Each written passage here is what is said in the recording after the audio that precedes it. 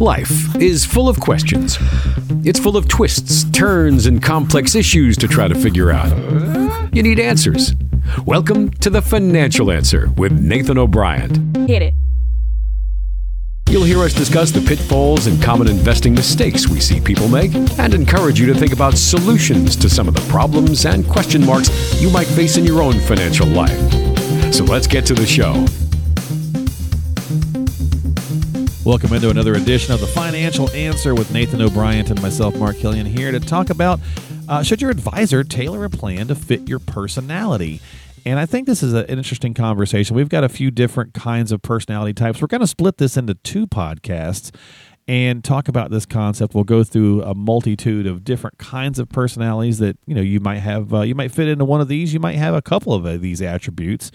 And see if it's an important conversation to have. And I think it probably is, Nathan, because if you get a plan put together that's really kind of cookie cuttered or doesn't really make a lot of sense for you, are you likely to not implement it? Yeah, no, that's right. That's what this all boils down to is, having something that is one size fits all is just not the best, and people typically don't end up following through with that. Yeah. And so if it's tailor made for you, then that's better. And understanding your personality, and none of these personality types are meant to, I'm not one of those or whatever, right? It's simply just, right. Hey, be honest with yourself. Maybe you are, maybe you have some of this going on, and therefore your advisor needs to know so they can help you work through whatever that is, so that you are more inclined to be successful within within your plan. So, right. So let's start with the first one. This will probably be the most polarizing one, just because of the term. But it's that victim kind of person. Now, that's a word that's been overblown in our society here recently. It has. Yes, it has. But what I mean by it more is that person who's nervous, or who's been maybe they had a really bad experience, whether with a financial professional, or maybe it was just the market downturn and they lost 50% back in 2008 and it scarred them. Yeah, right? That's right. No, that's right. And 2008 was a big deal. Sure was. And we saw a lot of that for 4 or 5 years after that time frame. People would come in just scared to death of the market, and because it wiped out half of what they had. So and we're seeing it return because people are worried that it's going to happen that's now, right? Yeah, that's right. Which is why I wanted to start with it. Yeah, I think that's a big fear. And just like the greatest generation worries about Great Depression time, because that's what they heard about. They were and burned grew by up in when they were. Yeah, that's right. So they're constantly worried about it, and it changed their life and the way they invested. So, and the way they handled all finances typically. So, unfortunately, we've been able to work with a few of these. Not saying that in a negative way, working with the client, but just that's happened to them in the past. And so, some have had really, really bad experiences with previous advisors. And some have just, been scared with the market and different things that happen. So it really is more of a hand-holding type of situation. That's what I was going to ask you. Yes, You got to help them build that trust back. It is, and it takes a long time. It's not something that happens in a year or two even.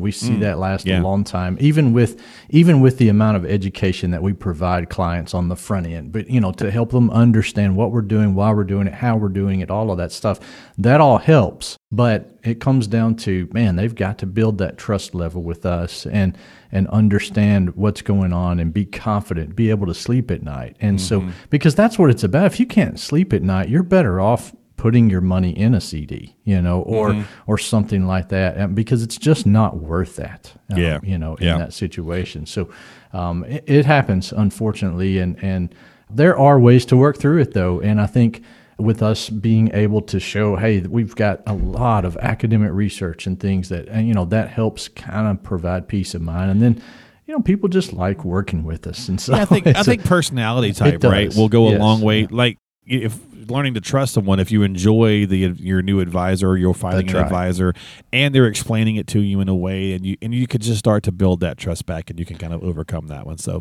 And this kind of sounds, I guess, cliche or whatever, but I mean, when your advisor really does care about what's happening to you and what's going on with your situation and your plan and your life, then that makes all the difference in the world. And people Absolutely. can tell that. Yeah. I mean, they can tell that when they sit down with someone. I think most of us have a good BS detector. We can figure out when someone is genuine or not. That's right. Yes, that's right. We should insert a little right there, But I would agree with you. So. All right, so that's the first one, right? So that's the victim. Let's go to number 2, the overanalyzer. Now, certainly, many of us can fall into this category about a lot of things in life, right? And it's easy to do. And there's nothing wrong with that. Maybe you're an analytical type of person, but at some point, the overanalyzer can really kind of get in their own way because they think it to death. They do, and they'll never make a decision because of that. Yeah, that's what happens, and that's hard, So typically, in that time frame, I can see someone that's like that. Honestly, nothing against engineers. My brother's an engineer, but that's typically what we're seeing here. Is an engineer will come in and they're the overanalyzers because that's just the way their brain works. Right. That's and it's great. It's great for their careers and great for things like that. But it's kind of tough when it comes to investing. And so just helping them to make a decision, giving them time frames and say, hey, you got plenty of time to think about this, but try to do something by this date. And that's what, we started when we build financial plans, especially for the engineers like that. We'll have a checklist of items at the end and say, do this, do this, do this. And we also have a time frame that we put out there at the end to say this is the best thing to do there. So It helps, and it helps them stay on track. And they can make those decisions still. They're still in control of everything, but they just, I guess, are pushed a little more to make that decision more times than not sooner than they want to. Because if they don't, it never happens. What does that say? You're a fisherman. What is that? You got to cut bait. Sometimes you got to cut bait of fish. That's right. Right. Yes, that's right. I think that's how that is. Is that how that goes? I think that's how it goes. Fish or cut bait. Fish or cut bait. There we go. Thank you. That's right. Yeah. So you're making a decision, right? So sometimes you just got to make a move. So that's right. And there's nothing wrong with thinking it through. Just sometimes don't talk yourself. I mean, my wife will do that. She'll go on Amazon looking for something, and there's so many options that she can't make a decision, right? Yeah. And I think that happens financially. We'll Google something, and there's just a billion answers to the question, and now I can't make a decision because I don't know which one's the right one. Right? So, that's right. I tend to do that with different purchases and things, and just you do that for lures, don't you? You do that for fishing lures. I do that with cars, unfortunately. So I do that and just analyze everything to death and look up 10 million reviews and all this kind of stuff, and it's just ridiculous. I agree. And again, we all have it in walks of life, right? None of these personality types mean that you're doing something wrong. No, it just means it's just how you are. It's just how you are. So, but it's being honest with yourself, and then also with right. your advisor, so they can help you craft a plan that you're going to be, again, inclined to use and work, and work the plan. So yes. All right. Number 3, and like I said, we're going to do 4 this week on the podcast. We'll do the other 4 on the next episode. So if you're not subscribed to the podcast, please consider doing so. Right? You can find the Financial Answer on Apple, Google, Spotify, whatever platform you like to use. Just type it in. Subscribe button. I think it's a heart button on many of those or whatever. And you can find them on, just type it, the Financial Answer into whatever search box of, let's say, Apple Podcast or whatever you're using. Or you could just go to Nathan's website, thefinancialanswer.com, and find it that way, thefinancialanswer.com. All right, number 3, the do-it-yourselfer. Many of us have got into this category over the last 12 years because, darn it, it's been pretty easy. It has. That's right. That's right. It has. And then 22 showed up and went, wait a second. Hey, hang on here. But you know what? Even the market aside, Nathan, let's look at this from the other standpoint, because obviously with what you do, the market is one piece that a lot of us who don't do this every day, that's what we tend to focus on. Yeah. But there's so much more to retirement. As we get closer to it, that's when I think even do-it-yourselfers who were successful go, wait a second. Yeah, there's a lot. There's a lot more stuff here. That's right. Yeah, that's right. And that's what happens is they get into that retirement stage or the red zone right before retirement, and they're like, oh, I've got to figure this stuff out. There's too many things. And either they end up putting it off and never doing it, and that ends up blowing up their plan, or they do get some help. And, a lot of times what I see with the do-it-yourselfer, that's the main issue, is people think that they know better. Okay. And they know better than the professional. It's like going into your doctor's office and, your knee is hurting and you're like, no, I think it's my elbow, doc, and all this stuff. And he's like, no, it has nothing to do with that. So people just come in with a big basket full of junk a lot of times, and they lay that out on my desk, and it's crazy where they've gotten these ideas on things sometimes. And it's from friends and coworkers and all this stuff and things they Google, read. Right. Right. They hear about all that kind of stuff. And so they just throw everything into the basket, and they have no idea how that works together, how it either increases their risk or reduces their risk or whatever. They just don't know. They've just bought it because somebody told them it was good. It was a good idea. And so, and so that's where usually we're fixing problems there. And then people are like, well, what about Social Security? And what about all these other things? How do I do that? Yeah, that's right. And I think a big component people miss, Nathan, is the taxation of this stuff, because how you're pulling your income affects your Social Security. It does, right? Yes, and most of us don't realize and health that. insurance and now, health especially insurance. if you're on the Affordable Care Act, then that your premium is determined on that too. A lot of people retire at 60 or 62. Well, you got to have health coverage between that and 65, and so income makes a huge difference in your premium at that point. So, it's the bucket strategy, whatever you want to call it, but where you're pulling from, when you're pulling from, and how you're pulling from can affect a whole lot of other pieces, which can then affect your taxation. And then you're going, man, I didn't realize that. And of course not, because you're a do-it-yourselfer. You just you don't have, you've been working a full-time job. Do you really want to make financial advisor your full-time job in retirement? Yeah, right? That's right. So, and some people do find some it people at do, that. yeah. They do. And I've seen a few people, less than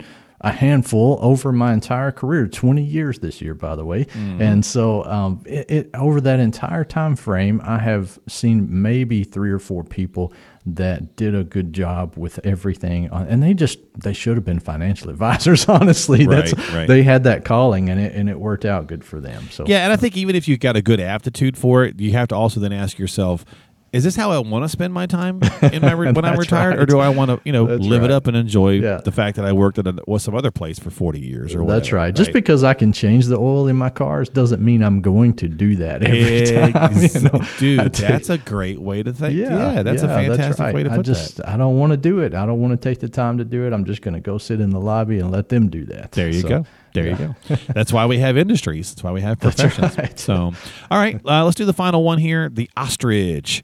And this should be fairly self-explanatory, right? Yeah, this is maybe the overanalyzer becomes the ostrich because they do nothing and they're overwhelmed and they just stick their head in the sand and they just go, well, la la la la la la la. It'll be okay, right? Yeah, right. No, it'll work out. Or math's not your thing, finance isn't your thing. I get it. There's a lot of us here, but you can't just ignore it. That's right. I actually just took on a client yesterday. Oh, wow. Great that had done this, and he had been with the same company. He's a good friend of mine. Been with the same company for 20 years, and they were doing some downsizing. Unfortunately, he had to be a part of that, and so he came to see me, and I was looking at his 401k, and the 401k was 90% small caps. Oh, okay.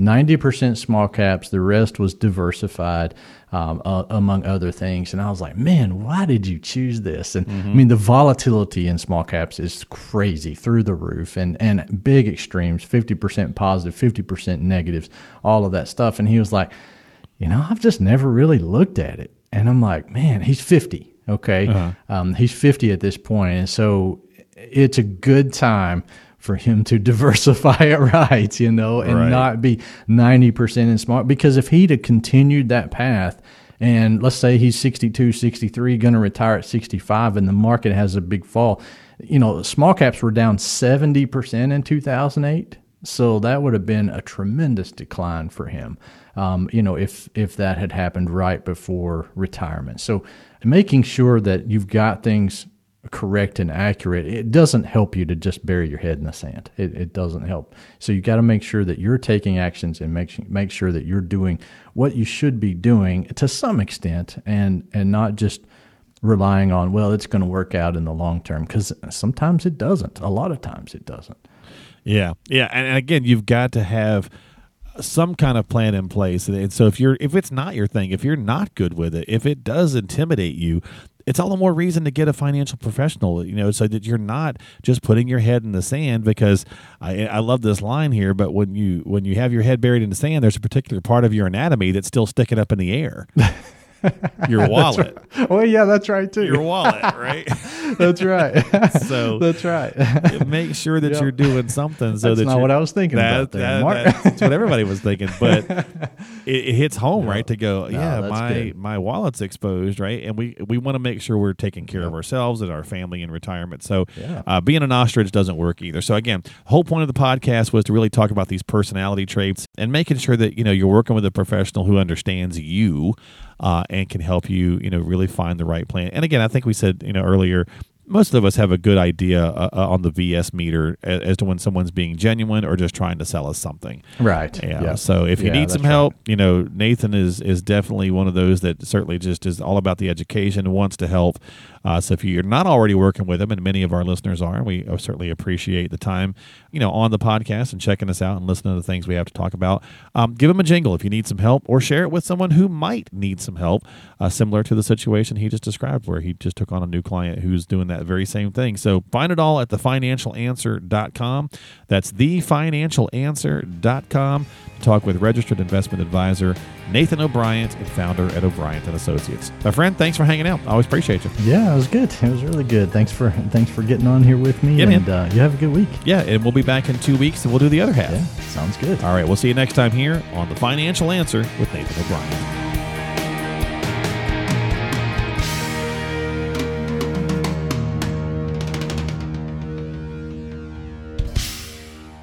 O'Brien & Associates is a registered advisory firm in Tennessee. This show is intended for information and educational purposes only.